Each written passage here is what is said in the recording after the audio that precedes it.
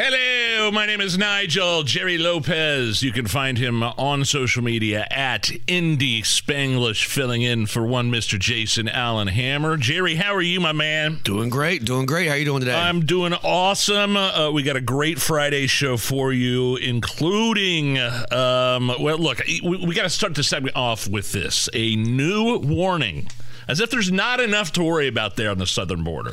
A new warning from the southern border here earlier today on Fox News. U.S. officials are warning agents to watch out for IEDs, improvised explosive devices.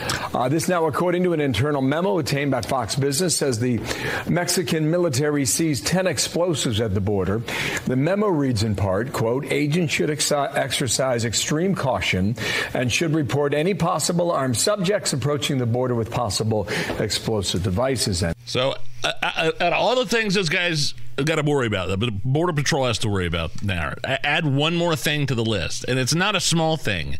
It's what? Improvised explosive devices. Shades of Iraq right here. Yeah, exactly. So IED, improvised explosive device, that's your bomb on the side of the road in like a trash can. Yeah. VBID is vehicle improvised explosive device. Those are the car bombs, right? Okay. I have been wondering when this day was going to come, and it terrifies me because we have freedom of movement with no accountability at our southern border. This could happen any day. I'm surprised it hasn't happened already. It's an invasion at the southern border. 100%. And I'm not talking about the people that are taking advantage of the asylum laws, the lax asylum laws, the legal pathways, the app. Right. I'm talking about the millions of people, the gotaways, the people from Iran, the people from China, the people from Hezbollah, Hamas. Yep. The terrorists that have been caught on the terrorist watch list. It's not just Hispanics. There's a lot of Chinese immigrants coming through the southern border. A lot of them. And they aren't being captured. We did capture ones that did not want to be identified. A lot of these guys don't care that they're identified. They want to go through the process. They want to get documented so they can do things the right way. And that's, we'll talk about that in a minute, actually, about these the lax asylum laws. But it is a true invasion from people coming through our country, and we don't know who they are, and we don't know where they're from or where they're headed. And we know they're from all parts of the world. Correct. So when you start talking about IEDs in America, and officials warning the Border Patrol about it, I think the border is probably the most important issue in America. The open, porous border. I mean, it is inflation. It is the economy. It is a corrupt president. It is a blank check to Ukraine. But I think the open, porous southern border is the biggest issue that Americans are dealing with today. Well, I will agree. And not only that, but the border affects so many other aspects of our country, right? It affects the economy. It affects goods and services and supplies and all this stuff because we're bringing over hundreds of thousands of new people every month. Sure. I want to say there's probably certain corporations that like the influx of migrants, which drives wages way down from a bigger pool of people to select from. Sure. Republicans are pushing for more border security, and they're tying it to Ukraine. Like Biden wants a $106 billion aid package for Israel and Ukraine, but the Republicans aren't going to give it to them unless there's more border security. They restart that border wall. They bring back the Remain in Mexico policy and limit the use of asylum. Now, asylum laws, this is interesting. Asylum laws are being exploited, and it's not just me that's saying it. Here is Independent Senator Kristen Sinema from Arizona. I think it's obvious that the asylum system is being exploited by criminal cartels in Mexico and throughout the world, and it's not functioning as it was intended to do. We created asylum laws in this country to ensure that people who are facing persecution in other countries could find a safe haven in the United States of America. It was designed to be rarely used and only for those individuals who cannot live safely in their home countries. Unfortunately, the cartels have exploited that system and are using it as a way to make a lot of money for themselves and send economic migrants to the U.S. Economic migrants are individuals who seek to work in the United States States, and for the large part, are good folks. They want to make a better life in the U.S. They're not asylum seekers, however. And so it's clear that the system has been broken and exploited. And again, that's Kristen Sinema from the state of Arizona. 25. And by the way, I saw this thing with Melania Trump today. I only saw it on Fox. I don't think this is getting covered at all. And you're going to appreciate this because you're first generation. Yep. Right, Jerry? I saw my mom do this. You saw your mom go through this ceremony. Yep. So 25 immigrants from 25 different nations became U.S. citizens today. It's a naturalization event at the National Archives in Washington. Former First Lady Melania Trump, a naturalized citizen herself, actually addressed a crowd at the ceremony. For me, reaching the milestone of American citizenship marked the sunrise of certainty. At that exact moment, I forever discarded the layer of burden connected with whether I would be able to live in the United States. My personal experience of traversing the challenges of the immigration process opened my eyes to the harsh realities people face, including you, who to try to become U.S. citizens. Patience and perseverance became my constant companions as I navigated through this intricate web, which I'm sure you can all relate to. And that's obviously not getting covered anywhere. That's Melania at that event today. So you were at an event similar to this when your mom got naturalized. My mom had her event at the city county building. And you were there? Yeah. So she had to do a bunch of classes. Yeah, a bunch of classes. She probably can name all the presidents in order, and I can't do that. She can tell you all these. She had to learn all these random things, right? Like that. I mean, based off TikTok, I bet a lot of people don't know. Well, it takes one of the points in Melania's speech there is that it takes a lot of work to what she say, traverse the intricate process of becoming a legal immigrant. It's not easy. It should be harder than just walking through. But you know what? If you want to be a citizen of the greatest country in the world, then it's worth the work. It's absolutely worth the work. I have relatives that did it. It cost them thousands of dollars through legal fees and years. But it's years worth the work. And years and years. Yep. Wanted to run something by you here real quick. This Christian military vet that decapitated a satanic statue on display at the Iowa State Capitol. Did you hear about this? Yeah, it's crazy. This statue is called Baphomet, the body of a man and the head of a goat, and was placed at the State Capitol building earlier in December in opposition to the nativity scene. So the Satanists are getting pissed off the nativity scene at the at the Capitol, so they got to put their own satanic statue on. And this military vet went and decapitated it. Not today. The Republican governor there in Iowa said, quote, absolutely objectionable. The display, that is. The display is absolutely objectionable, but noted that it is a free society. This guy was charged with fourth-degree criminal mischief. Well worth it. Take your $150 ticket and keep it moving. Are you okay? But I mean, look, there's a lot of statues. I don't like it. There's a lot of statues removed in the Summer of Love in 2020. George Washington, Christopher Columbus, a lot of the Confederate statues. People erasing history. But this, are you okay with this? I'm not okay with any of it. Right? Like right. America is you do you and I do me, and we just live respectfully for each other. But I don't blame him. Yeah, I don't either. I don't blame him. I don't either. Can we skip to the good part?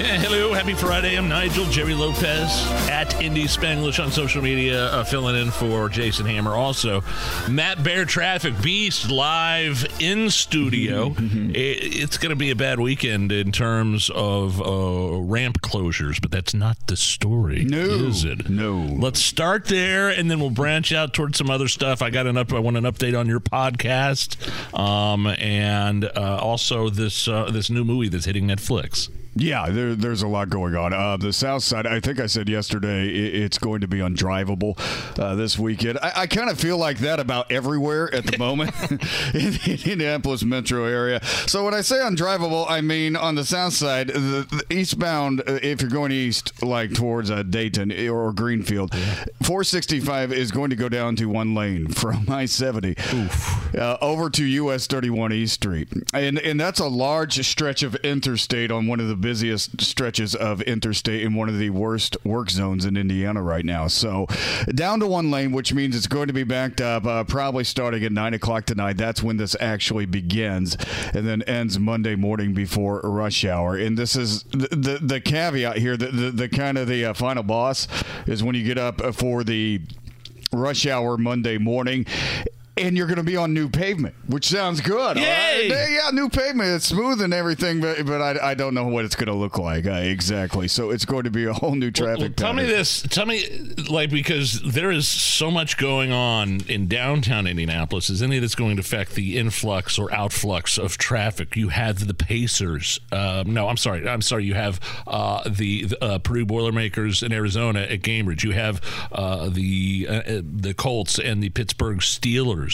I believe playing around the same time. We have earlier in the day Bloomington, Kansas, and IU. This is like a very big day for downtown Indianapolis in terms of traffic. Yeah, there's a lot coming inbound, and again, that's how a lot of people use that southern loop, that eastbound loop, to get to I-65, and I really caution people not to do that this time. And with that, people are going to be using the streets a lot, and that means Hannah, and that means Edgewood Avenue, and some of the other east-west roads that kind of run parallel to 465 on the south side. So those are going to get really busy too. And eventually people are going to start punching up north on 135, 31. And, there's going to be a lot of traffic on 65. Yeah, what I'm saying is it's going to be everywhere. You look like Zach Galifianakis with formulas going through his head. But you have to have an abacus to get any of this right. I had a team of engineers to break down the weekend road report. I really did. I had people from Purdue University. I have interns back there. It's actually, this is a serious road work project. This guy's anytime I talk about this construction, it's a construction for the new I-69 that's going to be done at the end of 2024, the whole project in this work zone. And we are the fault of when we crash, okay? Always. Work zones don't make us crash, but the work zone is really tricky, and it's really narrow, and parts of it don't have shoulders. So if you do wreck, it's what if you break down and get a flat? Yeah. In the middle of that thing. You're screwed, and then everybody behind you really screwed. In the scary situation, you are on the main line, or that's what us traffic people go. The main official sound. Yeah, I know. The main line of 465, and you don't have anywhere to go, which means your car is just kind of dangling there in the left lane until emergency crews get there, and that sounds like an absolute nightmare to me. And I just want everybody to be really careful with this one. It's a tough work zone. I try going west just from 65 to 31 on the south side, and the pavement is so uneven and it's so bouncy, and you have to deal with semis. As drivers, it's our responsibility to not get worked up and not to get angry. But when you have semis flying by you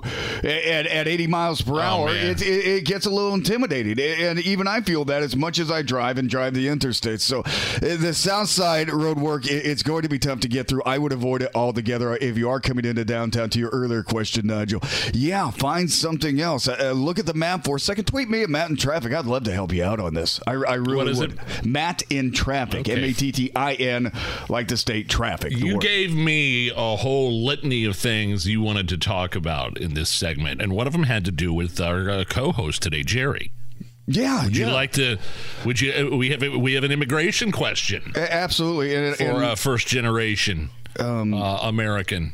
Yeah, in the studio here, Jerry, you were talking about your ma, right, a little bit ago, and I thought that was really cool, in the naturalization process and everything. And I was listening to you yesterday talking about your Cuban roots, and I'm going to sound ignorant here, but were you guys allowed to celebrate Christmas in Cuba? So I phoned a friend. I called mom, and I said, "Hey, a couple questions." By the way, is this considered a microaggression? Depends. Asking never mind. It's only a microaggression if a white person starts it. Okay. So I asked her about Christmas. Hey, do you guys celebrate Christmas back home? And she said when Castro took over, he outlawed churches. So churches were banned. Wow. And as part of that was you could not celebrate Christmas. Wow. So what they would do is celebrate Christmas Eve, kind of just have like a little meal together, but there's no presents, there's no gift exchange, there's none of that. So their big party, she was saying, is on New Year's Day. So New Year's Eve to New Year's Day is when they really get together and try to cook a pig or whatever they do, a roast. But no, there is no Christmas in Cuba. I wanted to find out from you, Matt, about your new podcast. I couldn't understand in your email, is it already out there, or is it dropped yet, or is it going to drop? It is going to drop in January. We're hoping mid-January right now, and this is our first trip for a lot of people working on this thing right now. Ryan Hedrick, our morning show anchor, is the co-host of the show. And it's called what? Supporting Sobriety. And it's not going to, we're going to have stories because I'm a recovering alcoholic and he's a recovering addict. Yeah. And we're going to talk about our stories, but this podcast is designed for the people that have to deal with people like us. Trying to figure out. The family? The families, the loved ones, the wives, the drunks, the husbands, even the kids, if they're old enough to understand these kinds of things, it can help them. But that's where the podcast is. That's where we want to help. That's where we think we can really make a difference. So looking for that in January, looking forward to that. Real quick, before we catch a break here, Beverly Hills Cop, Axel F. This trailer. made my day. This made my night. Did you watch that trailer? Favorite series ever. Yeah. Wait. This isn't going to be a series. No. Well, you mean in Beverly terms Hills of movies? Cop. Oh, dude. If it's on, I watch it. He had one concern. So the new Beverly Hills Cop dropping on Netflix next summer, right? I think it's been 30 years since they made the third one or the fourth one. What do we think about this? What do we think about the trailer? I grew up loving Beverly Hills Cop and Axel Foley. The first R movie I ever saw in the theaters was Beverly Hills Cop 2. There were movies, and I was hooked on R movies the rest of my life. It was so great. My concern is, you're bringing them back, and I'm looking at the cast. You have Judd Nelson, starring Bronson Pinchot. Aquel. Yeah, every memorable character from any Beverly Hills Cop movie they're going to stuff into this film here, and I'm like, please don't make it PG-13. Exactly. Please don't make it. Exactly. Let Axel Foley do his Axel Foley stuff. So you want it to be a hard R, is what you're saying. Screw the kids. It's an adult movie. Hard R. What do you mean? What do you mean hard R, Nigel?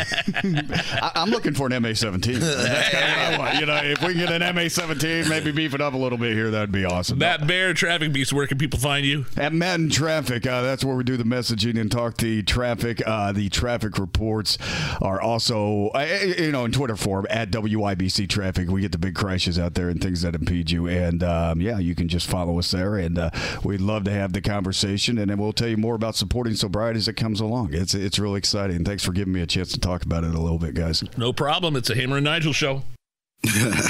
Yeah. What up? This is Dr. Dre. The party's going on. Thank God it's Friday. The Hammer and Nigel Show. Oh, yeah. I'm Nigel. Jerry Lopez filling in for Hammer. We'll go to the phones and bring on Tommy Pickett, RNC Strategic Comms Director. Find him at RNC Research. A must follow. Tommy, Merry Christmas, Happy Holidays. How are you? I'm doing well. Merry Christmas. Happy holidays. Man, so I got to get your take on the clown show this week. This press conference outside the Capitol with Hunter Biden, this little 53-year-old man baby trying to play the victim and convince everybody it's extreme MAGA Republicans that are trying to ruin his credibility, which I think makes me laugh every time I say it out loud. Your overall, your 30,000 foot of what took place there earlier this week with Hunter. Well, I think with kind of two things come to mind. First, it shows how entitled he truly thinks he is. Oh, yeah. That he can just refuse a congressional subpoena, that he doesn't have to go and testify before Congress, that he doesn't have to answer these questions. It really shows how entitled he is. And if that's how he was conducting this business, then I mean, that really kind of supports the idea that he was abusing his name to make money. So, I mean, it's kind of that's the first thing. And then the second thing is, the Democrat reaction, I think, was really important to this as well, because they're showing that they're committed to not believe the evidence in front of their own eyes. So every single day the Democrats double down on supporting Hunter Biden, the fact that he's refusing to answer questions. They prove themselves not only to be hypocrites, but also in complete denial of the facts. I mean, did you see AOC going off saying there's no evidence of anything? I didn't even know if she was talking about Hunter Biden or Joe Biden. She might as well have been talking about both of them. But there are mountains of evidence that Comer has already put forth. There is. I mean, there's literally a mountain, like you said, of evidence indicating Joe Biden's knowledge and involvement here. She specifically talked about witnesses, and yes. There are at least 3 witnesses that are going towards the fact that Joe Biden was involved. And in terms of the special treatment that Hunter received at the DOJ, there are 3 witnesses that have testified to that effect or have spoken to that effect. Tony Bobulinski, Devin Archer, and the IRS whistleblowers. So, I mean, you're looking at a series of eyewitnesses, and not only eyewitnesses, everything that these eyewitnesses are saying is backed up in writing. It's backed up by emails. It's backed up by phone calls, by letters, by bank records. The story of these witnesses has been corroborated. Meanwhile, the Biden White House keeps on changing their own story. Every single time they come up with a new line, it's quickly disproven in a matter of weeks. So I think the Democrats are in complete denial about this. The evidence is right before their own eyes, and they're showing that they don't really care about the facts, because if they did, they would have voted with Republicans to formally go on with this impeachment inquiry. So, Tommy, we're saying they're ignoring the facts, and I would agree with you. But I think the biggest issue for the country is that our media that we're supposed to trust is also ignoring the facts. So how do we get this out to the American public so that a lot of people can see this, specifically before Election Day? Because I can assume that the closer we get, the more these kinds of stories will be suppressed by big tech. So how do we get this story out, and how do you ultimately see it playing out? Well, I think it is a challenge. There's no doubt about that. The fact that the mainstream media has decided to believe this line that there's no evidence, despite the phone calls, the emails, the bank records, the LLCs, the witnesses, the sworn testimony. So it is a challenge. I think part of that challenge is, one, you have to just follow the facts where they lead, and you have to do that as a congressional oversight body. And that's what the House is doing, just following the facts. You have to repeat the facts as often as you can, as loudly as you can, and you have to really lay that out for the American people. It is a challenge when you're fighting both the Democrats and the mainstream media, but you really just have to continue following the facts and get that message out there. And I think there is evidence that there's success in that, because of polls that have come out showing the American people believe that Joe Biden acted unethically when it came to this, it came to these dealings. So I think we just have to keep that up, keep following the facts, and I have confidence in the American people to see that. But we can't really, take our eye off the ball of the social media censorship either. And that's been a big part of what House Republicans have been looking into, past social media censorship, making sure it doesn't happen again. And we really can't tolerate social media platforms that are deciding to put their thumb on the scales. There needs to be accountability and transparency, and House Republicans are dedicated to making sure that exists. Talk about the lie, the specific lie. I'm always fascinated with this. The goalposts have moved on the Joe Biden never had any business dealings directly with Hunter. I mean, it literally started out with, and there's clips of it. You have it on your at RNC Research. There's clips of Joe Biden, clip after clip, montage after montage of saying, I've never even spoken to my son about his business dealings. And then all of a sudden this week, you have Hunter Biden out there saying, yes, I worked on the border bureaucracy. Yes, I was with a Chinese businessman. But my father had no financial dealings in my business. The goalposts have moved on how involved Joe Biden was directly or indirectly with Hunter Biden's business dealings. Yeah, the goalposts have moved so often they're way off the field now. I mean, they're just like they've moved them as far as they possibly can here, starting with the fact that Hunter Biden's laptop was disinformation when it's not. Yep. Then they said Hunter did nothing wrong, and he clearly did. Then they said Joe Biden never spoke with or had any knowledge of the business dealings when he clearly did. And he said he never personally met with Hunter Biden's business associates when he clearly did. There's evidence to that effect.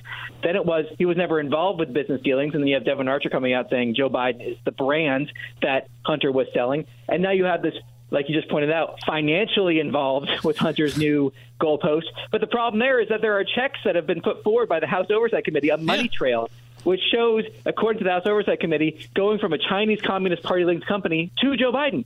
So that financially involved piece is also being disproven or in the process of being disproven. So I think there are so many times where Democrats have moved these goalposts, but each time that they set this new line, they're showing that they're lying about it. And it's quickly disproven almost as quickly as they come up with it. So the point is that bank records don't lie. So Joe Biden, Hunter Biden can try to spin their way out of this all they want, but there's records of this, and they can't deny those records. Tommy Pigott, RNC Strategic Comms Director. One more thing before I let you go. Is there a sense that Hunter is going to somehow hinder or bring down Joe Biden as his campaign? So in other words, are these problems that Hunter Biden is experiencing right now, are they dragging Joe Biden down with him? And does it have the potential to backfire on him, much like Hillary's emails did back in 2016? Well, I think what's going to backfire on Joe Biden is his continued insistence just to lie about it. Because there are so many lies that he's told, that just demonstrably false statements, as recently as last week saying he's never interacted with Hunter's business associates when there's literally photos and multiple photos of him interacting with multiple of Hunter's business associates. Just flat out lies. And I think that's really what's kind of really destroying his credibility here. I don't think Hunter will bring Joe Biden down in the sense that I think Joe Biden's own actions here are what's at question. I think Joe Biden can't really point a finger and try to separate himself from this because based off of what Devin Archer said and all the evidence coming forward, there's a ton of evidence indicating that he had knowledge and was involved in this. So I think that's the big issue here. I think Joe Biden's own actions are really what's being called into question, what's really concerning. And I think Democrats are incredibly concerned about the new revelations around Hunter and Joe Biden, and that's why they're so frenzied in denying it despite the evidence. Hey, Tommy, this, I think, might be the last time we speak to you in 2023. So if we don't hear from you before then, have a great Christmas and New Year, and we'll talk to you in 2024. Sounds good. Same to you. Have a good Christmas and a good New Year. It's a Hammer and Nigel show.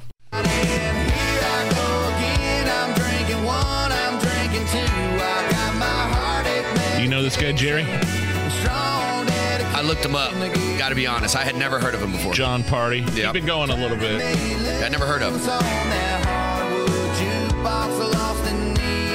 The reason why I'm playing him here. He's got a lot of drinking songs. Heartache medication. So John Party's a country music star.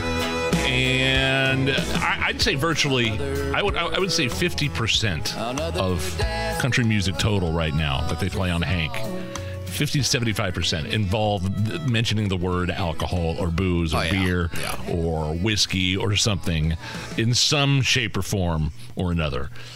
But John Party has now said that he's decided to retire from alcohol. I've been 112 days sober. I've lost a bunch of weight, and I was pre-diabetic, and I was just like, I gotta stop. It's been great. It just fell off my face, and I really was getting to the point where every picture, every video, I was so unhappy with myself. I was like, I needed to just take a break. So I just did a photo shoot. I was like, Vogue, isn't it? On my head. Feeling it. So for anybody that's thinking about it, let me tell you, it does help tremendously if you stop. Jerry Lopez, are you thinking about it? Thinking about retiring from alcohol? I mean, listen, my mom raised no quitter. All right. So, no, kudos to that guy, though, man. I celebrate anybody that even if you just want to stop for Lent. I think it's nice to just control your vices and just, go back to them whenever you want to. Yeah, I'm toying around with a semi-retirement in January. If Hammer were here right now, he'd be laughing his ass off at me. But unless it's Beer Sample Friday, those empty calories, man, they make my face so puffy. Yeah. I go to Exercise Inc. I get to do the things I need to do to keep my body moving, but boy, with the beer, and then sometimes late at night on the weekends turns in 5 beers turns into vodkas, turns into shots, turns into fireballs. Oh, you go hard. You go hard. I brought a lot of bad habits with me from my 20s, right? You know what I mean? And it just doesn't. It's the same thing. It's the same outcome. Yeah. Every morning, you're groggy and you reach for the Advil. You chug 3 Gatorades, and it's just kind of that aspect to me of drinking is getting very, very old. Well, I still have my drinking army legs, so I haven't gotten into that yet. Really? But like we talked about earlier, I don't do hard A. That's something I've changed. Stay away from the old doing shots and stuff like that because I'll wake up and not feel good or whatever. So now when I go out to the strictly beer or whatever. Where are you going tonight? Are you doing something tonight? You already know. We're going to go play some darts, dude. See it, Old Town. Where is it? Old Town Tavern, right off of Main and Range Line. They know you there by now, by name? Oh, come on, man. Come on, everybody knows me. Dumb question. Yeah. Well, when you look like me in Carmel, you automatically stick out. All right.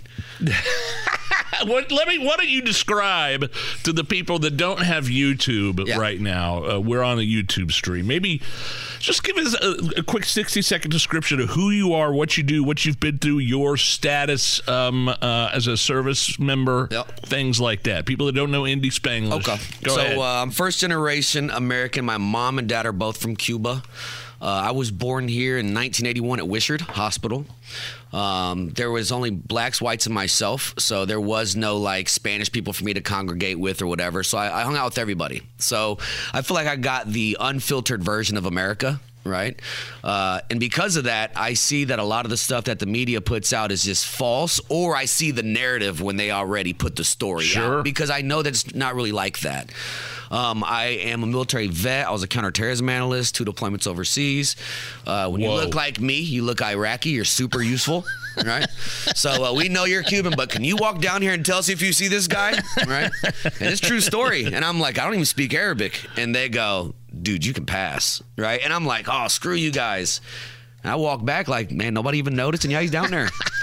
Thank you for your service. So now, I really want to ask you more about counterterrorism. So now I'm on Twitter at Indy Spanglish and just outspoken here for laughs and just enjoying it. So, yeah. My name is Nigel. Jerry Lopez filling in for Hammer. I did want to mention, is Allison, is Hammer's betting article up on WIBC.com? Did he get his bets in? Yeah, his bets are up, and they're on WIBC.com. So even though Hammer's on vacation, I guess he's got to play on the Colts game. I mean, dude, look, give Hammer credit, Lopez. He's got a winning record this year. He's 10-5 on his, quote, best bet. Hey, I'm going to have to follow. Feature.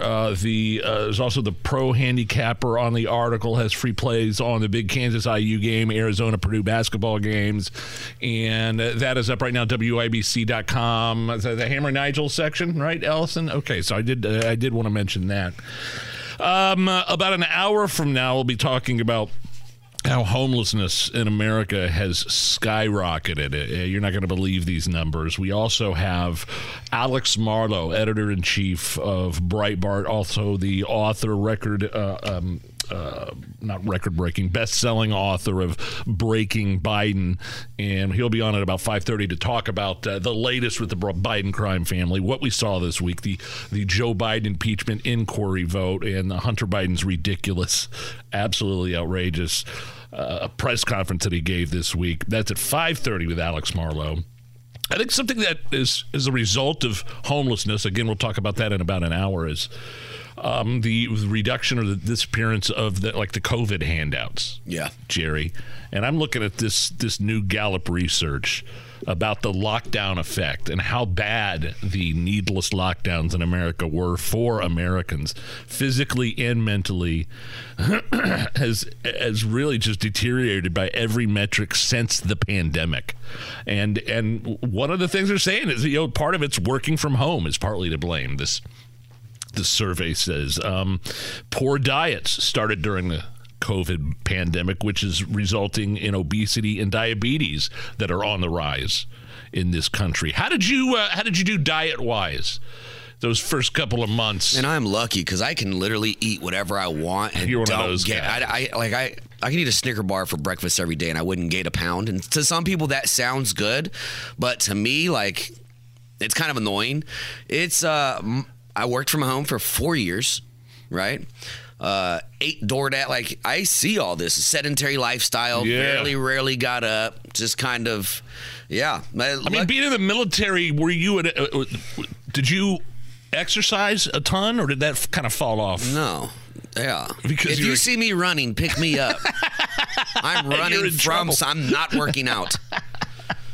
Yeah, no. But to this point, I saw another thing that talked about, childhood hunger. because a lot of these kids only get their meals at school. Yeah. And now that they're at home all the time, they don't have those meals. Yeah. People that were missing regular doctor's appointments. Yes. And then when they show up 2 years later, now your issue's way out of hand. Domestic violence, because now people are at home. Like all this stuff was affected by the lockdown. The kids, especially because there wasn't like a child abuse, a third set of eyeballs on them, really affected the kids. And we're not talking about education. That's on top of on top of education. I'm talking, the physical and mental abuse. Listen to the mental health side of this. It's on a downward spiral. 1 in 10 high schoolers have attempted suicide. A record 50,000 people taking their own lives last year. Not to mention the over 100,000 that lost their lives to fentanyl. Right. That didn't do it on purpose. Those people, most of them were poisoned. They thought they were taking something else, but it was laced with fentanyl. That's not an overdose. That's called murder. Yes, exactly. Look, man, I'll be the first to admit, I would come home. I was lucky enough to get to come to work every day. Yeah. I wasn't, quote unquote, locked down. My kids' grandparents, after about a week or two of us living together, the kids, Lindsay working from home, me leaving, she having to juggle at home work and homeschooling, Linda was like, yeah, I don't care what they're saying. I'm coming over to help you guys. So I would tell people are like, oh, you must love it. And I'm like, honestly, it was pretty sweet for about a month. And then after that, it just sucks. Like sometimes the only person at home. But sometimes the only person I would talk to would be the person that would buy I would buy food from them in the drive-thru. Yeah. Like that's it. And you were thankful for their service. I was happy to have that conversation. Why does this Cuban guy keep talking to me about random stuff when he pulls up? So how's your day, John? How are the kids? Here's McDonald's. I got more customers. I sent you a Facebook invite. The sedentary lifestyle was a huge result of the lockdown effect, had a major effect on Americans. And I'll be the first to admit, man, I'd get home from work and Trump would be doing one of these 3-hour COVID press conferences where it was just 3 hours of him being combative with CNN and MSNBC, and I was addicted to watching those. I'd pour a drink. It was becoming an issue. My wife was like, all right, none of this, no more. Okay. And I think the loss of COVID funds, the handout COVID, the free money is a big part of homelessness in this country, and we'll examine that a little bit next hour. Did you see the headline where Hunter Biden is threatening to flee America if Donald Trump is reelected? I love the word flee versus leave, because you better flee. If Donald Trump's elected, you are fleeing because we're coming to get you. Fleeing implies like you're a criminal. You did something wrong. And he said, he's facing 42 years in prison for tax and gun charges and an ongoing investigation. It hasn't even got into the alleged kid stuff. The alleged what? Kid stuff. What's that mean? He's got on videos and... some underage stuff. We haven't even talked about the underage kid stuff. This is all tax. This is the laptop from hell. Yep. So, I'm looking at this Breitbart article. The Hunter story has the legs to ruin things for Biden, a Democrat strategist told The Messenger. The controversy about Hunter Biden's financial dealings might play the same role for Republicans that Hillary Clinton's emails did in 2016, which I thought was very interesting. So keep an eye on that. There's lots of celebrities that said if Trump is reelected, they're going to leave the country. That never turns out to be the case.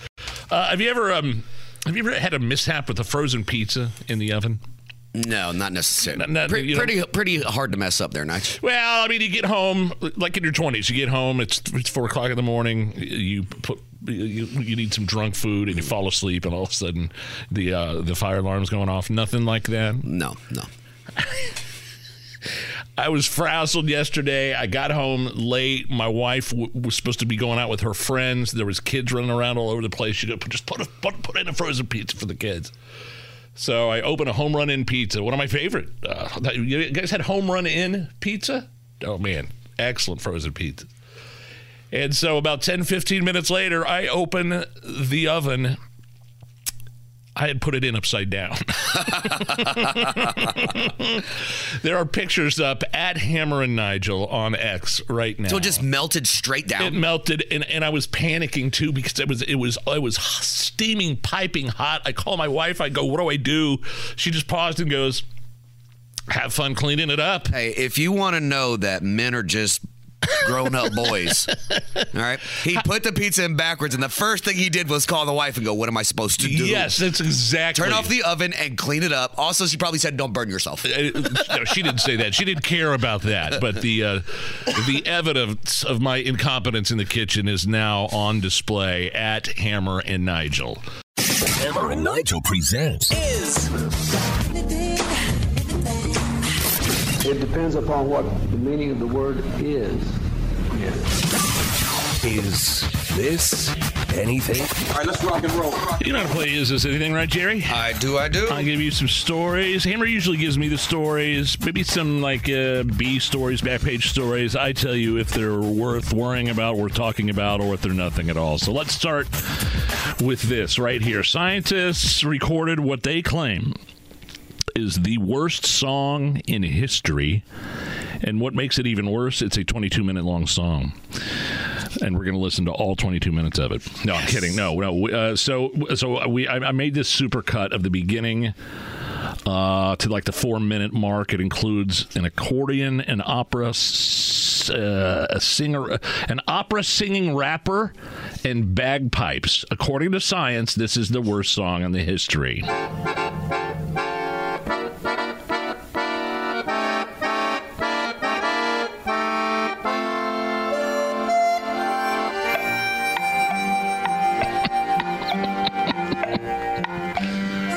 Old West vibe to it. Blazing saddles.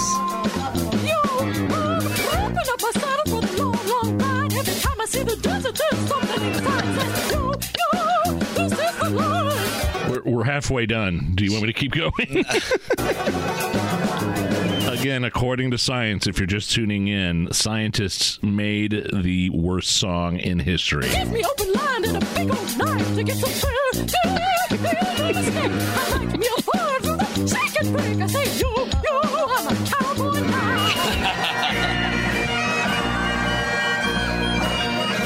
Well, they might be onto something here, the scientists that did this.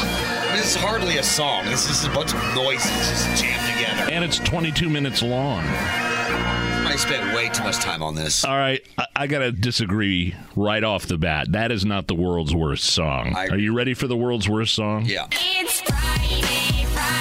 Gotta get down on Friday. Everybody's looking Remember this song? No. You never heard it, this song? Thank God, no. Melissa Black. Oh, just awful. 2 passengers have been banned from Carnival Cruise Lines for life. It's got to be some pretty egregious behavior to get banned from life off, whether it be a cruise line or an airline. But I'm not sure I get it. They're banned for life after catching a fish from the balcony attached to their room. It happened while the ship was docked in Nassau. And here's the video of the dude catching the fish and the woman reacting. Oh my God, you actually caught a fish.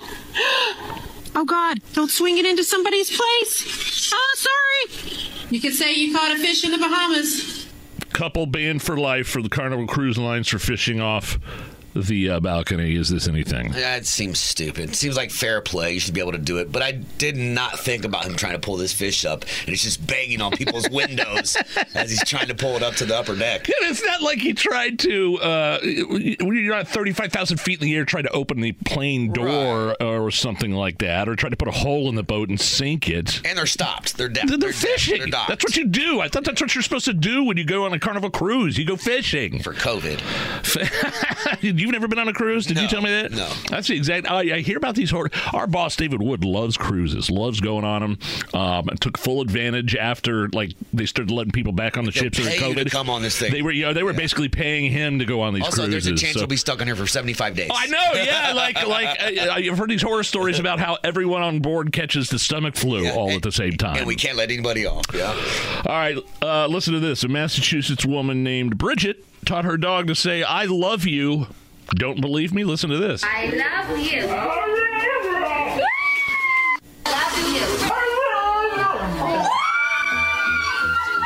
Is there anything to that? I mean, it's sad. Bridget gave up on men and just settled for the dog saying it. You know? I love you. It sounds like somebody's... I know why Bridget's single. It sounds like somebody's drunk uncle imitating their obese aunt at Thanksgiving. We got time for one more. Speaking of dogs, a Minnesota deputy is getting praise for saving two fishermen and a dog that had fallen through the ice. Oh, man, that's scary. They didn't even wait for backup. Here's Chris. He had to crawl through the thin ice to help rescue the people and the dog. Here's some of the body cam footage. Chris, where are you going? He's going out there because... Chris, I don't like it. Neither do I. But let's get through. These guys are hypothermic. Hey, Chris, go ahead. Okay. You want to get him up here? You coming? Come on. It's thicker over here. 10-28. We got one meal back to shore. Come on. Good boy.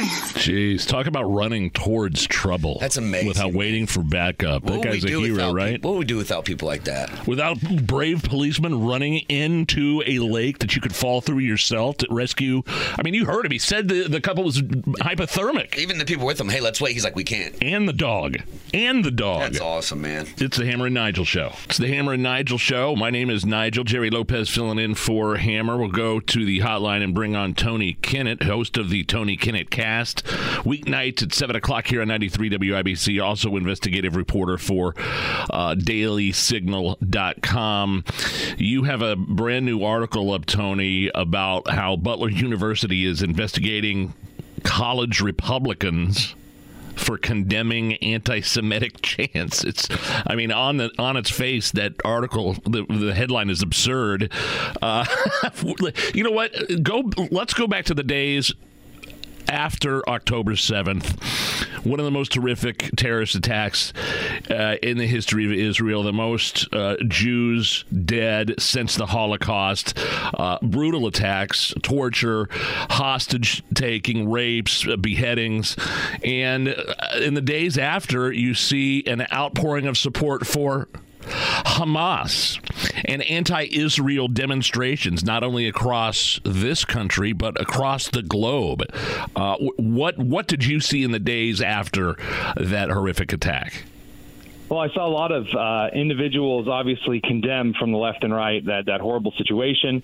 And then I saw a lot of young 20-something, late teen-something college-age kids who started saying that, well, actually, Hamas was justified to respond that way. Again, to quote that Washington Post columnist, what did you think decolonization meant?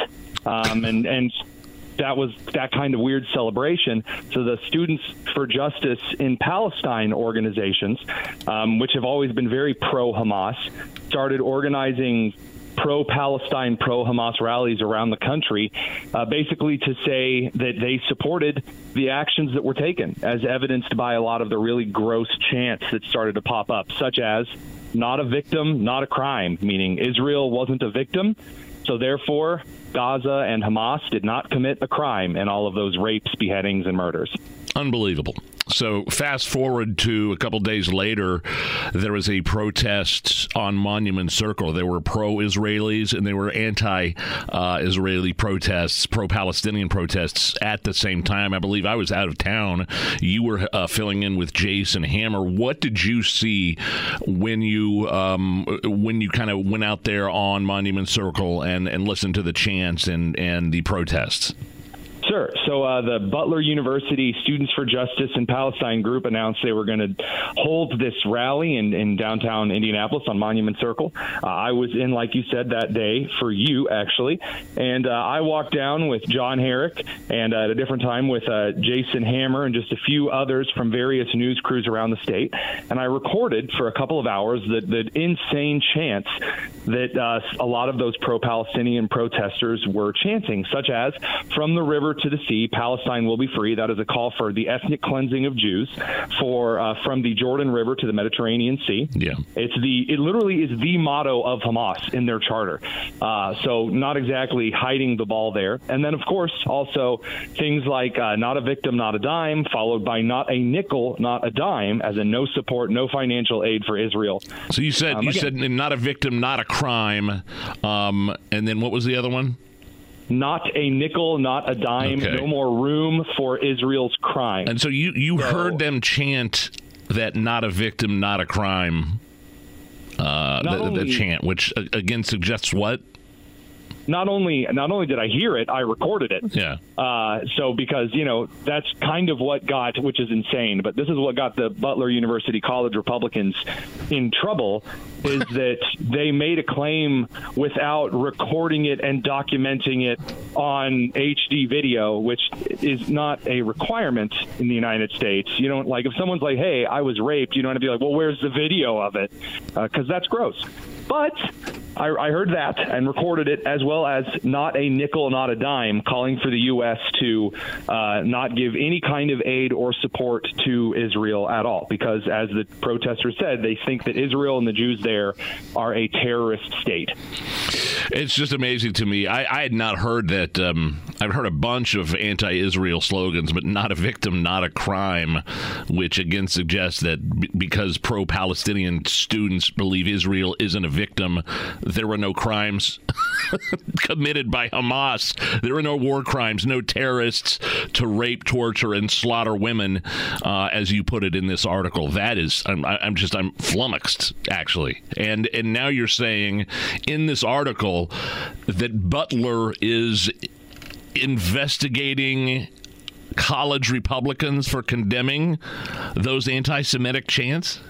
Right. So according to emails and documents obtained by the Daily Signal, the Butler University Equity and Title IX office, a lady named Azure Swinford, who used to be a Title IX coordinator at IPS, she got complaints from the Students for Justice in Palestine after Butler University College Republicans posted a letter of condemnation on Instagram in which they said, "This anti-Semitic chant is gross. It celebrates the death of all of the women and children that were just raped and burned and slaughtered and tortured in front of their parents, etc. And we condemn it. We think this is gross. We think it violates Butler's Office of Student Activities or Student Office Discrimination Policy. Like if you're going to receive funding and resources and a faculty advisor from the university, you have to abide by the university's policies. Sure. Like I can say I'm a member of any club anywhere at a university, but for official university clubs, you have to follow university rules. So they said that because Students for Justice in Palestine at Butler organized this protest and participated in these chants, this violates the discrimination policy. Calling for ethnic cleansing kind of violates a discrimination policy. You think? So they asked Butler to investigate. Yeah, I know. And I guess asking Butler to investigate and then to revoke their university organization status, like Rutgers just did with their Students for Justice in Palestine.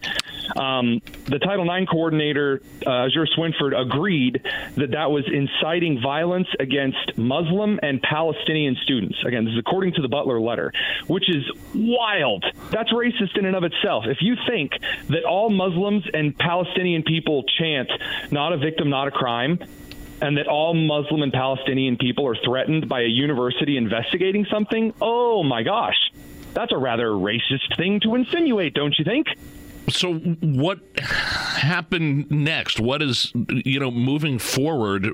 I mean, I'm looking at some of these emails right now. What is the current status of the Students for Justice in Palestine chapter there at Butler and then the college Republicans? Well, as far as we know, that chapter has not been investigated at all. In fact, I received a screenshot last night that I'm working on verifying that the equity office at Butler promoted the Students for Justice in Palestine protest before it happened. So very wild development there. You're the first to hear it. As far as what's going on now, we've had radio silence for 6.5 weeks. And the reason that's insane is because the entire investigation hinges on this claim. The Students for Justice in Palestine group claims that the Butler University College Republicans made up that the protesters were chanting "not a victim, not a crime." They said nobody chanted anything like that. That's not true. And by making that up, you're inciting violence and harassment. And that's why I was originally contacted, because remember, I was down on the protest filming it all. So when we found the footage, they asked me to be an education rights advocate. They thought at that point, the investigation was becoming quickly unethical. I went to the campus. I did hold an off-the-record meeting as an education rights advocate for those two young men with the two college Republican presidents, the previous one and the new one, yes, as well as Azure Swinford. I can't reveal information about that at the moment, but we did have a meeting. At this point, though, there has been no update in the investigation. There has been no, the university hasn't come out. The only thing I have been told officially by the university is that we're not going to discuss it with anybody.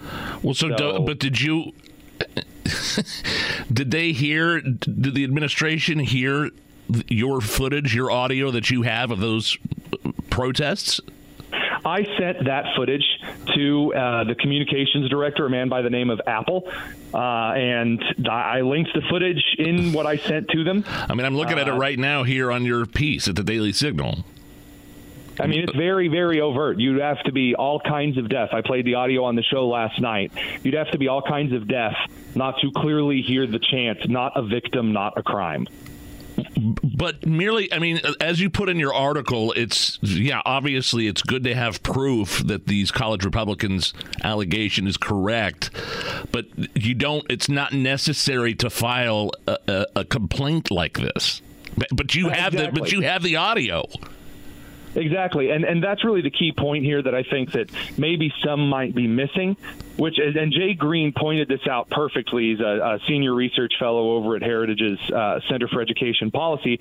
He said, can you imagine that if someone experienced sexual assault and stated, "I was sexually assaulted," if they were then the ones investigated instead of the person who committed the sexual assault, there'd be outrage or police brutality or any other crime. But because it's a situation in which Jews, there are a lot of Jewish students. I believe that the one of the former presidents of the student Jewish organization at Butler either is or was at one time a member of the college Republicans. So I guess the concerns of Jews being harassed and targeted, like they were surrounded at MIT and at Cooper Union in New York. Yes. Not exactly a baseless fear. Oh, I suppose that those things aren't good enough. No, that's actually incitement. So it's insane. And you've been clear before. You're all for free speech. You're all for. I mean, if you want to go out there and say "Free Palestine" and those kinds of chants, you have no problem with that. It's the incitement of violence and advocating of genocide that takes it to another level that actually causes people to feel fear on college campuses. And I'll be clear, I don't want any of these students expelled. I don't care who the university investigates at all. If the university wants to open up an investigation based on pre-existing discrimination policy, all power to it. You wrote the policy, abide by the policy. What I do have a problem with is a Title IX coordinator, Azure Swinford, which, by the way, is a federally funded position. At Butler University may be private, but it takes federal money, which means that's federal dollars coming from your pocket and mine. I'm sorry, but my dollars are not going to go towards discriminatory and unethical investigations, making a mockery of civil rights investigations. And again, it's not even a universal standard. We have no record to this date that they are investigating the Students for Justice in Palestine organization. We have no evidence that they are investigating anyone for that kind of behavior except for the college Republicans filled with Jews. His name is Tony Kinnett, host of the Tony Kinnett Cast weeknights here at 7 o'clock on 93 WIBC. I'm sure you'll be hearing more about this tonight during the show. You can find the article, dailysignal.com. And what is the your X handle? The Tonus, TheTonus. My man at The Tonus. Have a great weekend, great reporting, and keep us updated. Thanks, Nigel. It's the Hammer and Nigel Show. It's the Hammer and Nigel Show. Hello. I'm Nigel, Jerry Lopez, filling in for Hammer. Are you taking the kids? Are you taking the small one, the kiddos, the small ones, to see Santa? I think we will see Santa probably over at, Clay Terrace Outdoor Mall there in Carmel. Oh, man. They usually have like little reindeer. Is that where the big ice skating rink is? Not far from there. Oh, wow. That's near the Palladium. That's madness over there. That is madness. We are going to go see Santa this Saturday. I'm missing the Colts game because the NFL flexed the Colts and the Steelers from Sunday to Saturday afternoon. Right during our reservation at Sullivan Hardware, Sullivan's Express. The little train thing they have. It's not little. It's huge. It's a giant. They have giant trains that run all through the complex there. Kids get to go sit on Santa's lap, tell them what they want for Christmas. But I could really just imagine. I mean, how many... Just an estimation off the top of your head, how many mall Santas are there just in the city alone, do you think? Oh, I mean, I'd say 100. No, I'd say less. I'd say more. I'd take the over. And I got to tell you, mall Santas, what must they be thinking when they bring our brats and send them on their lap? And now, a few seconds inside the mind of a mall Santa. Ho, ho, ho, ho, no. Christmas, the most wonderful time of the year? My butt. The only reason I spend 11 months growing this dumb beard is for the 1 month I pocket $500 a day. Plus the free cookie they give me over at Panda Express. Not that I don't already know my fortune. Today, a shrieking 4-year-old will pee on your lap while you pose for a photo that will just rot in a shoebox. One kid told me my breath stunk, and I should have said, well, my alcohol at lunch should have taken care of that. Speaking of alcohol, it's probably the main reason you're here. Well, at least I know as ridiculous as I look in this outfit, I could be that poor dope over at Hot Dog on a Stick. Yeah. Oh, well, who do we have here? That was a few seconds inside the mind of a mall Santa. I mean, is there no... That kind of had... that kind of reminisce a little bit of a Bad Santa. A little bit. That's the first thing that came to mind was the movie. With, what's his face? Who plays Bad Santa? Come on, Billy Bob Thornton. I knew that one. There you go. Coming up next, some really happy news in Joe Biden's America. U.S. homelessness up to a big number. And it's not good. You don't want to know about this number. We'll tell you about it next. 93 WIBC.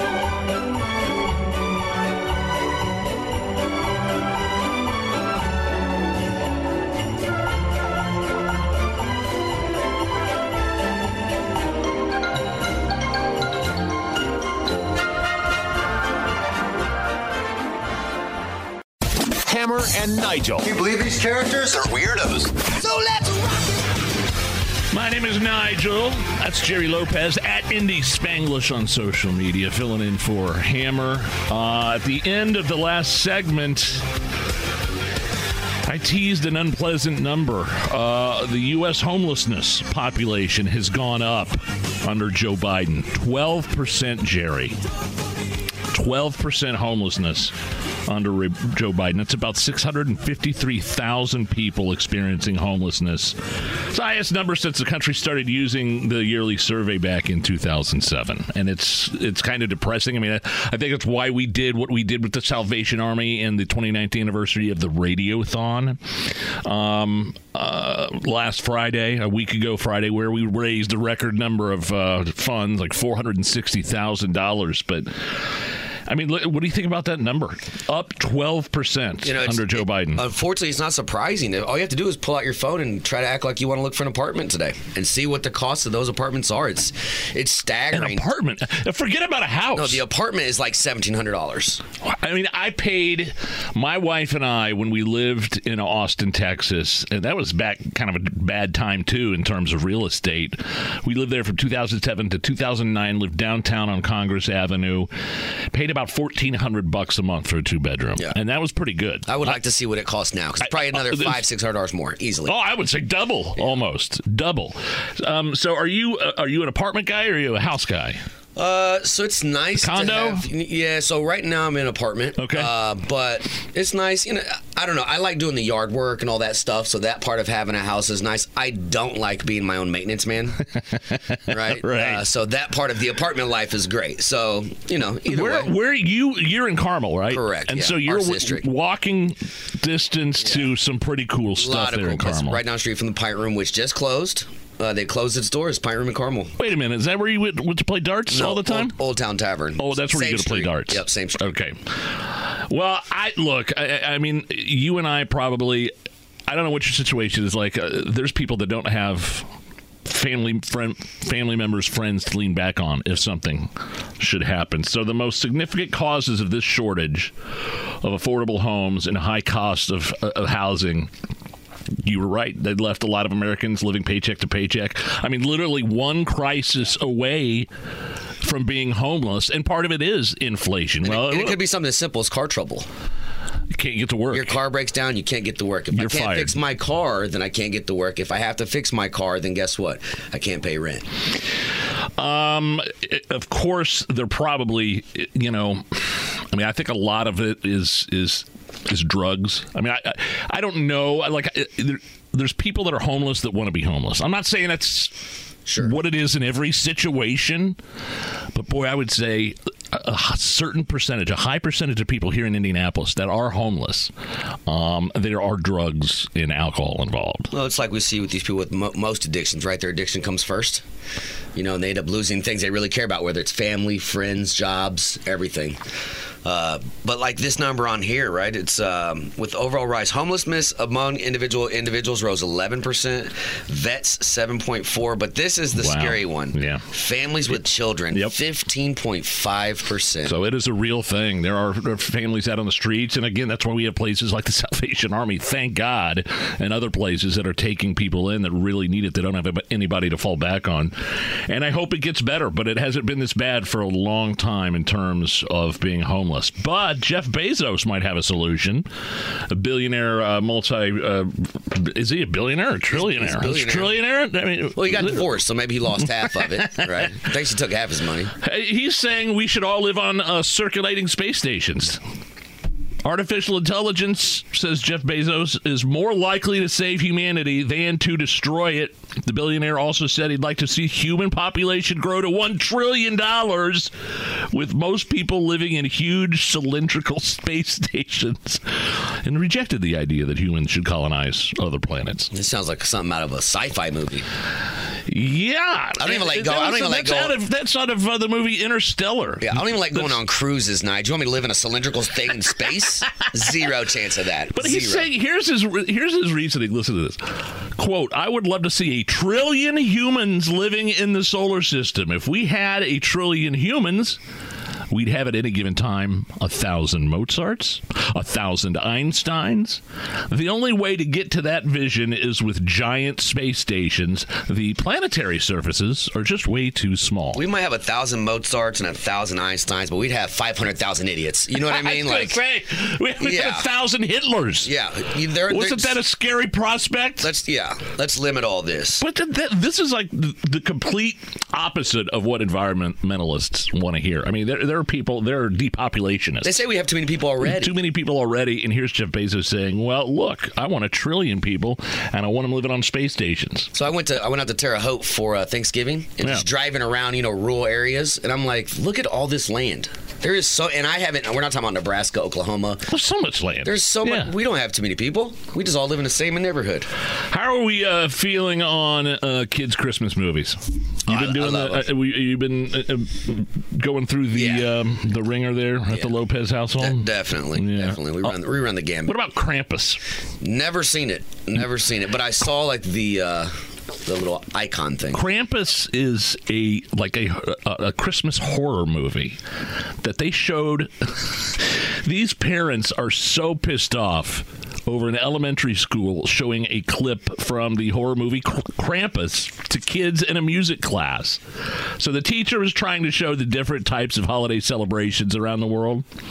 Here's the grandfather of one of the kids talking about the incident here. I think they should have got the parents' permission. I saw it. It's not for kids at all. It shows a lot of demons, a lot of devilish stuff in there. Kids, that age group, kids are always looking for monsters under the bed. If they showed them that movie or whatever and they had nightmares, I wouldn't like it at all. Now, I don't know if they showed them the whole movie or just clips of the movie, but I watched the trailer, and if my kids saw this movie, they would have nightmares. Here's a little bit from the Krampus trailer.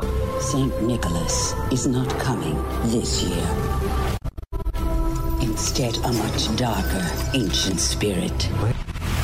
His name is Krampus. He and his helpers did not come to give, but to take.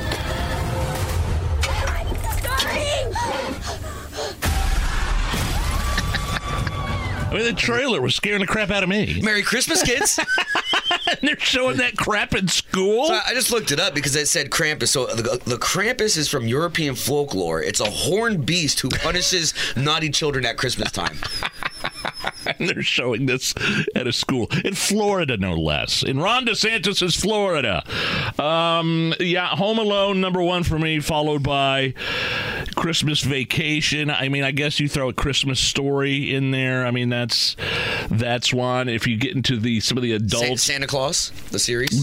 We talked about that yesterday. Santa Claus with Tim Allen, and there's a couple R-rated ones that are pretty good. One is called The Ref with Dennis Leary and Debbie Does Christmas. I'm not talking about those kinds of adult Christmas movies, Jerry. But if you've never seen The Ref, it takes place during Christmas. Dennis Leary is a criminal that takes Kevin Spacey and his family hostage, but they're a crazy family. They're crazy. Is Die Hard a Christmas movie? Die Hard is a Christmas movie. Of course it is. That's debated every year, right? I think, what's his face?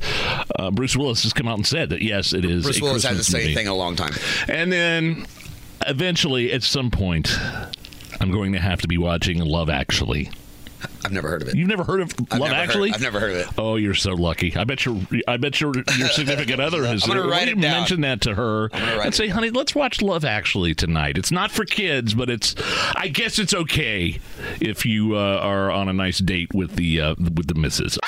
You set him up and I'll knock him back, Lloyd. One by one. We are Buried Booze News, because it's really fun. Once it hits your lips, it's so good. Nigel presents Booze News, Booze News. Yeah.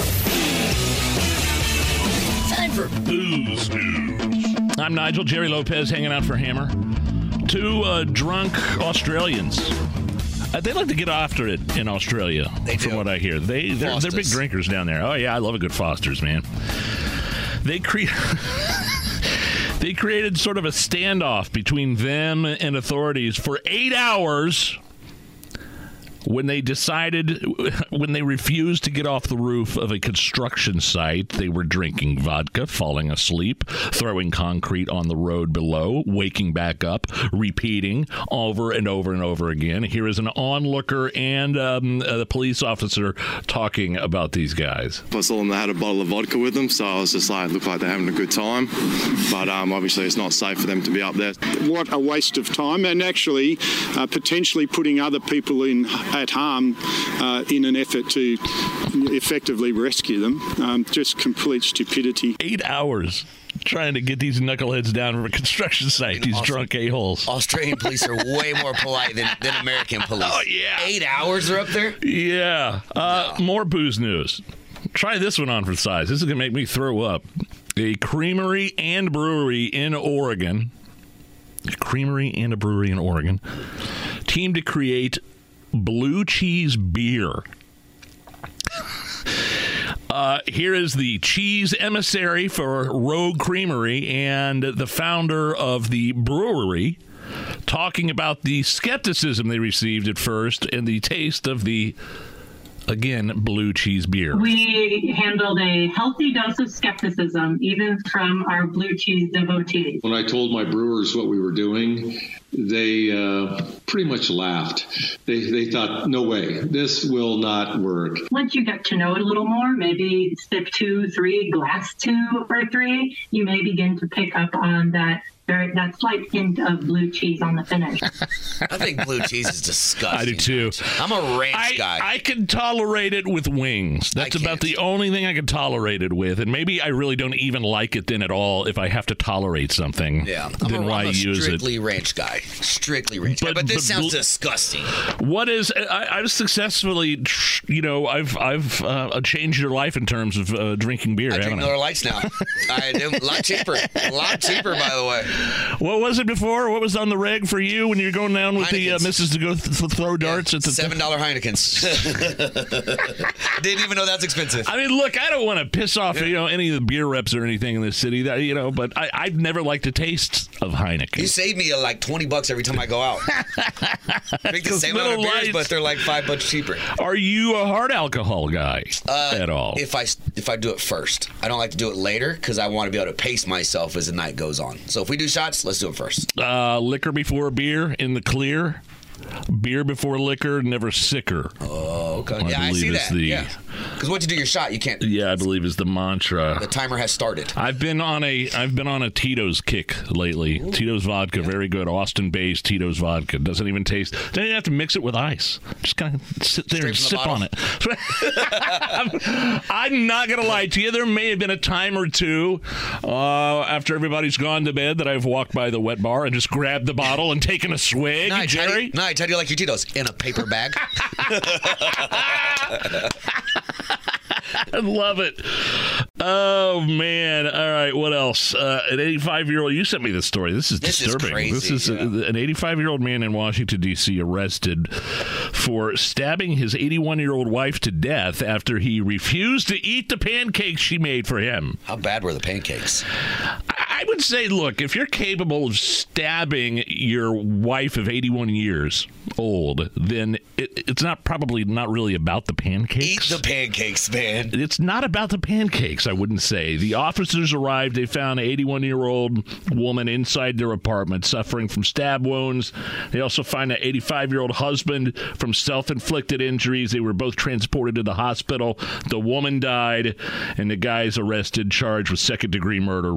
I mean, that's at 85 years old, going to jail for whatever's life is left after stabbing your spouse is crazy to me. And again, I tell you, I mean, it's seemingly about the pancakes, but there may have been some deeper issues going on. If we look at it, and she was the victim, she's not the one who told the police why she was stabbed.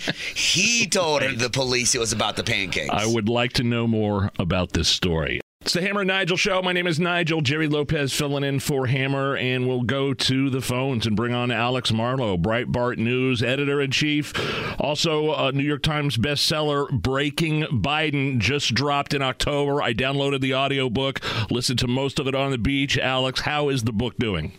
It's doing great, and I thank your audience and talk radio audiences across the country because it is tough to get the word out about Joe Biden. A lot of people have decided that they think they understand him, and my main pitch to everyone is you don't know the first thing about Joe Biden, because I know I didn't when I started taking on this research project a year and a half ago. But it made the New York Times bestseller list, which people probably know is biased against conservatives. It's chosen editorially. It's not based purely on sales, and they always give conservatives a harder time. And it's tough to sell books in an environment where everyone's talking about war in the Middle East and not talking about Joe Biden, which was what I was up against. But one place, guys, where I'm not totally satisfied is I'm still seeing lots of super smart conservatives and Republicans suggest that Joe Biden is some sort of a puppet. He's just a bumbling buffoon. He's just propped up by a bunch of people. This is the exact same attitude that helped him win last time. We completely underestimated him, as we've been doing for the last 50 years. And if we bring that toxic approach to the next election, he is going to win again. There's no doubt in my mind. So you think he is going to be the candidate in 2024?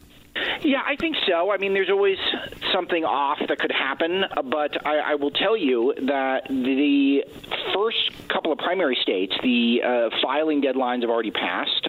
There is no logical person to replace him. Mm-hmm. You can't elevate a Gavin Newsom because that would be vaulting a cis hetero white male ahead of people like BIPOC Kamala Harris and homosexual Pete Buttigieg. They're not going to do that. So the Democrats don't do that, and they're too smart to do that. And I think Newsom knows that. I think Newsom's positioning himself for 2028. So who else could step in? Michelle Obama? I mean, she doesn't even like this country. She doesn't want to be president of this country. She doesn't even like it. So it's I think he's the guy, and until proven otherwise.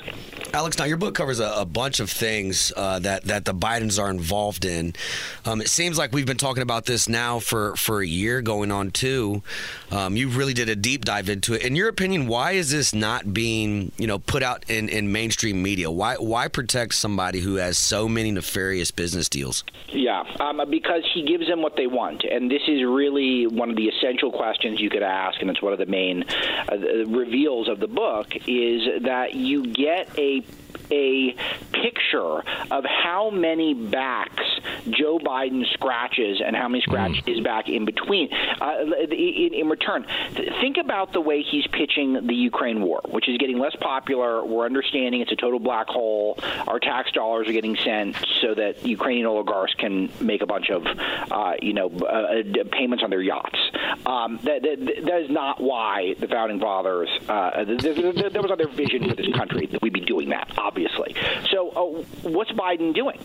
He pitches to the public that the war is a jobs program for red state America.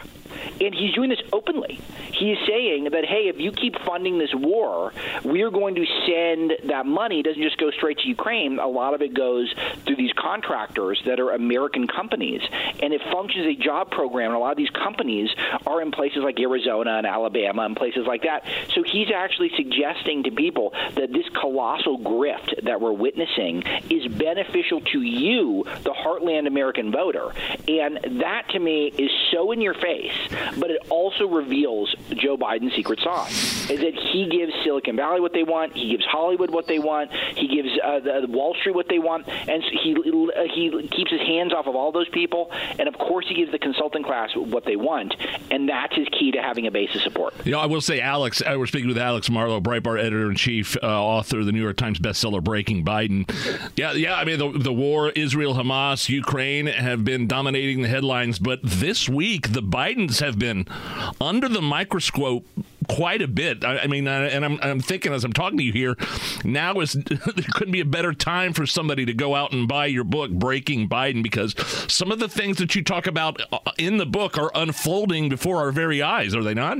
Yeah, I think so, and thank you for that. That's a really, really kind plug. I had an article at Breitbart.com this week, and I do encourage everyone to go to Breitbart.com, download our app, refresh it all day, where I broke down this Hunter Biden press conference, which in summation, it was trolling. If you look at some of the details within the press conference, the framing, how Hunter sounded, what he said specifically, some of the optics, it was designed to essentially poke the bear, to dare Republicans to come and impeach him, because he has a secret, and his secret is that Joe's going to pardon him. So he knows he's never going to go to jail because Joe will pardon him. Joe would prefer to wait until after the election, win, lose, or tie. He'd rather pardon him then. But he knows, Hunter knows, he's going to get away with everything. So that's why he's so in your face. And you start realizing that his personality is of a troll. Think about the art grift. Think about what Hunter did with his art. Okay, not only do you have foreign entities and his own lawyer being the main buyers of the art, but what we know is that what does he paint? He uses alcohol ink and he blows on it with a cocaine straw. That's how he paints. And this is an addict. He's, of course, making a big joke, and we're all in on it. And most of us are, I guess, too lazy to kind of sort it out. And I'm not too lazy. I did sort it out. I just don't understand. I mean, you hit the nail on the head. He's trolling hard, and he's a 53-year-old man baby. And like, if you go back and watch the what was the name of the movie Breitbart produced about the Bidens? A movie about the Hunter. Yeah, My Son Hunter. Yeah, of course. My Son Hunter. there's a moment in that movie where I kind of felt some sympathy or some empathy for Hunter, but he is that character in that movie in real life, and it kind of hit me when he was having that press conference this week, painting himself out to be some sort of victim. Yeah, that was the angle in the press conference. Yeah. He's going to portray himself as the victim, even though he's already been charged with 40 years worth of other crimes. So is it really just like everyone's in on this giant conspiracy to get Hunter? I mean, that would be. I mean, it doesn't. But he knows it's not true. It's just a tactic because he knows it's annoying, and it annoys people like you and me to watch him do it. And some of the tells. Do you notice how he bragged about being on dozens of boards? Yeah, hanging out with Chinese businessmen.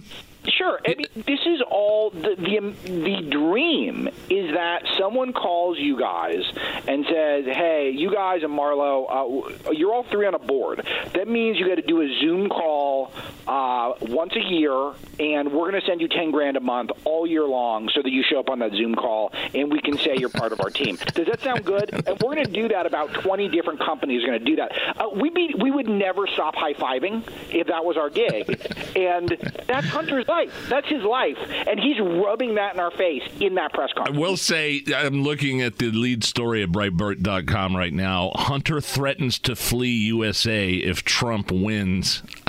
I'm thinking there's a possibility he should probably not wait until Trump wins. He should probably go now with some of the things he's looking at, especially if his old man loses an election or is unable to participate in that election.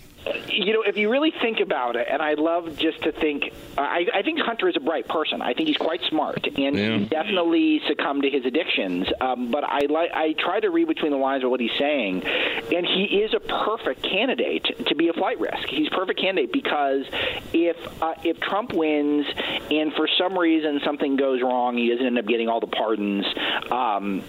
Because Joe will pardon him for everything he's currently being accused of, but if Trump comes in and then they really start digging into Hunter even more and then more charges come up, and then Joe can't pardon him again, he's a good candidate to take off. And so I actually take him seriously. I think he's being totally legit there. He should probably leave, to be Alex, honest with you. Well, I'm wondering if Joe Biden wants him to leave. Do you think he is a legitimate threat to the success of Joe Biden's presidential campaign?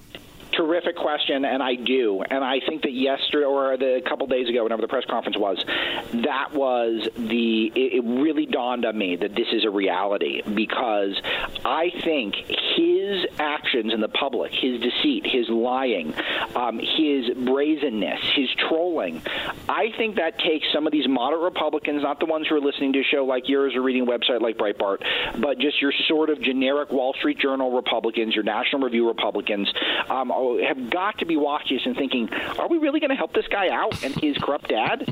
They have to be coming off the fence and coming towards our side after that. Hey, Alex, in your opinion, do you think Hunter Biden spends one day in jail for this stuff? Absolutely not. I think he spends 0 days in jail. The only chance is if Trump wins and new charges about Hunter come out after Trump is sworn in, that's your only shot. So my official bet is 0 days. That's where I'd set the over-under.